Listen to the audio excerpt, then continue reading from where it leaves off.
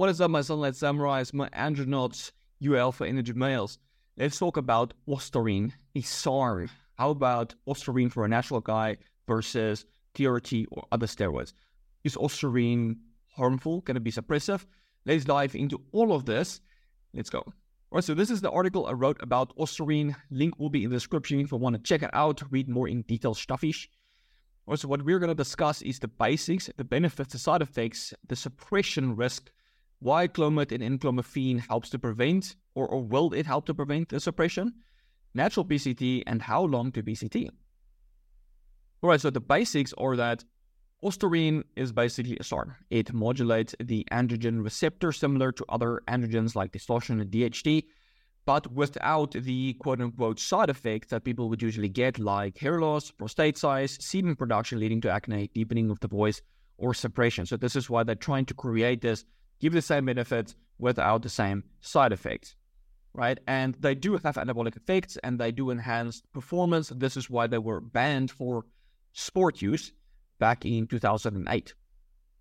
And so Ostarine has a half-life of about 24 hours, and then even 1 microgram will still be detected in the urine after 9 days. Very long. So you basically can take Ostarine once a day, as it will stay in your system that long. And this is also why people like to use a SARM, is because you can take it orally, you don't have to inject it, right? All right, so how SARMs work, there's 2 hypotheses and how it binds to the receptors. I'm not going to go into it here because it's a little bit complex. And here's some unknown benefits of Ostarine. And I just want to mention this because this puts good emphasis on many other compounds out there as well. So Ostarine might help with antibiotic resistance. It likely doesn't cross the blood-brain barrier, which supposedly is why it doesn't cause a suppression. And it also modulates the following receptors. So it's a bunch of receptors and other systems that it also modulates. Lots of gobbledygook right here. But I just want to put on the emphasis that Ostarine was created to act primarily on the androgen receptors. And despite that selectivity, it still has a vast amount of other effects as well. And this is the same thing with many other drugs. The other example would be if you're using finasteride. People say like, oh, it only blocks 5-alpha reductase. It does nothing else. But like many other compounds, it will have many other effects as well that hasn't been found, hasn't been studied because no one's looking for them. Like, hey, it inhibits 5-alpha reductase. We don't need to look at any other mechanism at how it works. And I think that's a big reason why people continue to have side effects, because they only focus on, oh, it inhibits 5-alpha reductase, right? So point is, like, it has many other effects than just binding to the androgen receptor. So here are some of the benefits of Ostarine. At doses of 1 to 3 milligrams a day, it increases muscle mass and muscle function in the elderly. So very low dose, 1 to 3 milligrams. And it causes a 41% reduction in insulin resistance at 3 milligrams, quite impressive. And it doesn't influence LH, sebum, hair follicles, or PSA at 1 or 3 milligrams. And it's anabolic to bone and can help to prevent osteoporosis. So in the doses that use clinically, like 1 to 3 milligrams, it seems to have only positives, no side effects. So it's kind of like the same thing when people use like Anabar for, clinical purposes. People that's been burned, they have a very high metabolic rate, they need to use a compound that's anti-catabolic. They use like 5 to 10, 15 milligrams at most. And then bodybuilders always abuse it in much higher doses. So it's kind of like the same thing with Ostarine. The clinical dose is like 1 to 3 milligrams, but when you use it, it's at least 25 milligrams or higher.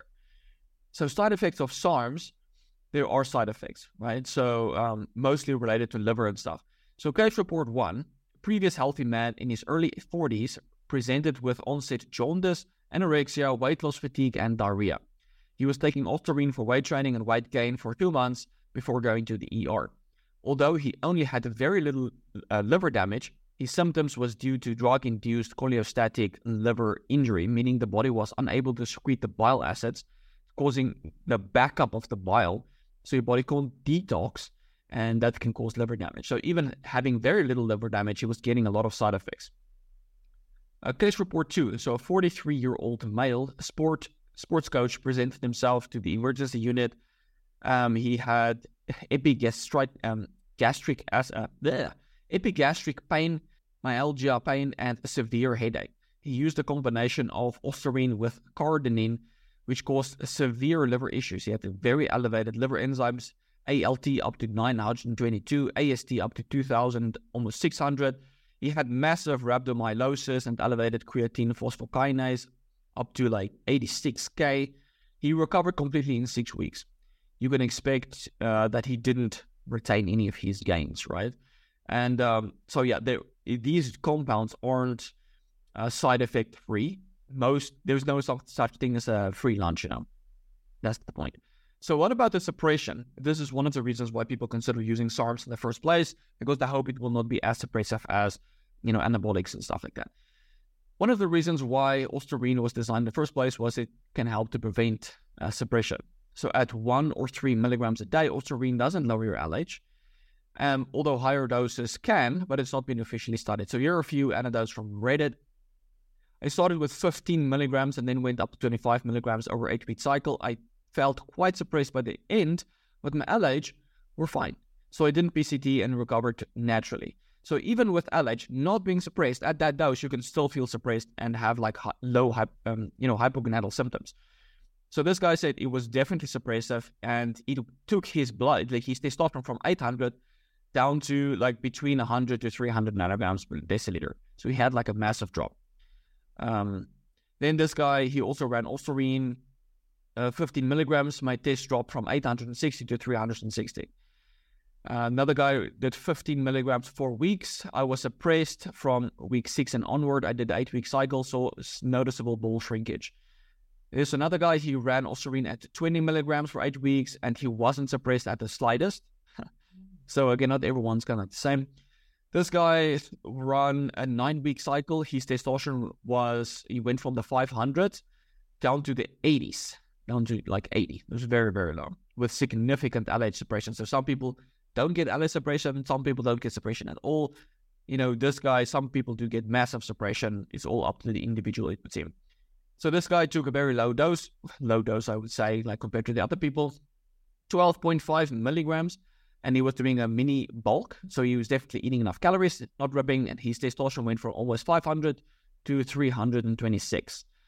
All right, so before starting the cycle, his testosterone was 580, and it dropped down to basically 80 on 20 milligrams for 12 weeks. So Ostarine is definitely suppressive. Not everyone responds the same. Some people get no suppression, other people will get suppression. And as I mentioned, there's no such thing as a free lunch. And chances are you might get suppressed. So always expect the worst. So here's some symptoms that you can look out for if you're not going to do any blood test. So one of the speculations is that Ostarine inhibits testicular testosterone production independent of LH. But anyway, suppression symptoms include you feeling tired, lethargic, low sex drive, low motivation, low mood, and depression.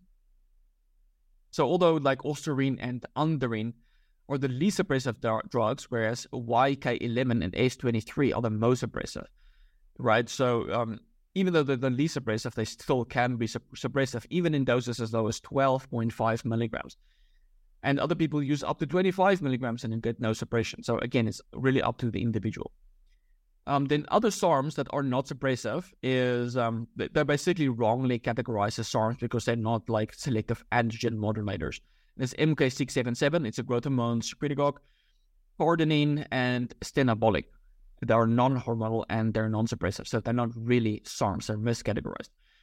All right, so next is, will Clomid or enclomiphene help to prevent the suppression from SARMs? Right, so the chances are no, because SARMs bind to the androgen receptor and doesn't convert to estrogen. So the way these SERMs work, enclomiphene, is they bind to the estrogen receptor. Right, so when you have too much estrogen, it lowers LH. So you block the estrogen receptors, you get that spike in LH.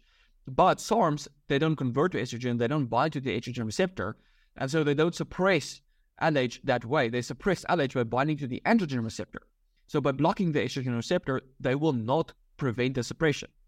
Right, the one thing that will work is HCG because it directly stimulates the testes to produce testosterone. So as a natural PCT, so if you don't want to use like enclomiphene, which is quite safe. I like enclomiphene in general. I have an article on it. I will link it in this article as well. And some links here where you can buy the enclomiphene legally, not from like steroid vendors. So natural PCT is, natural PCT will not be as potent as using like a drug for PCT.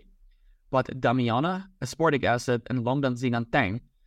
So longdan-xinantang is a natural alternative to clomid. So Damiana inhibits aromatase. Aspartic acid stimulates LH release, but thing with aspartic acid, use it only for 2 weeks, 4 weeks max, and then you're gonna have to stop.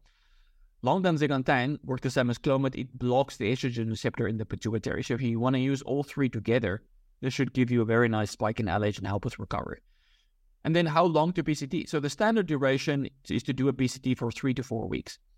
But Ostarine is out of your system in 7 to 10 days, which means that you will no longer be suppressed. So you literally don't have to use a BCT for longer than 2 weeks. Maybe you can do it for 2 weeks. Maybe you don't even have to BCT if you're not really that suppressed. But yeah, you only have to BCT for basically 2 weeks. And this is the summary. So in summary, there is no such thing as a free lunch. These compounds can also be suppressive. If you want to build some serious muscle, like skip the SARMs, just get the real anabolic stuff. All of these things will be suppressive. Anabolics will be maybe more suppressive, but it will at least give you better gains than a SARM will give you. So if you want to combine SARMs with anabolics, that's also fine. The point is that a lot of people want to use these SARMs as a way to bypass the suppression, to bypass the side effects that you would get from, let's say just testosterone. But if you were to use something like that, I just prefer you use testosterone because testosterone is already found in the body. So it's like a natural compound. For these SARMs, it's like a synthetic, modified compound. We don't know all of the actions that it will have, especially in the higher dose people use it for anabolism. Alright guys, I hope this video was helpful and I will check you in the next one. Cheers.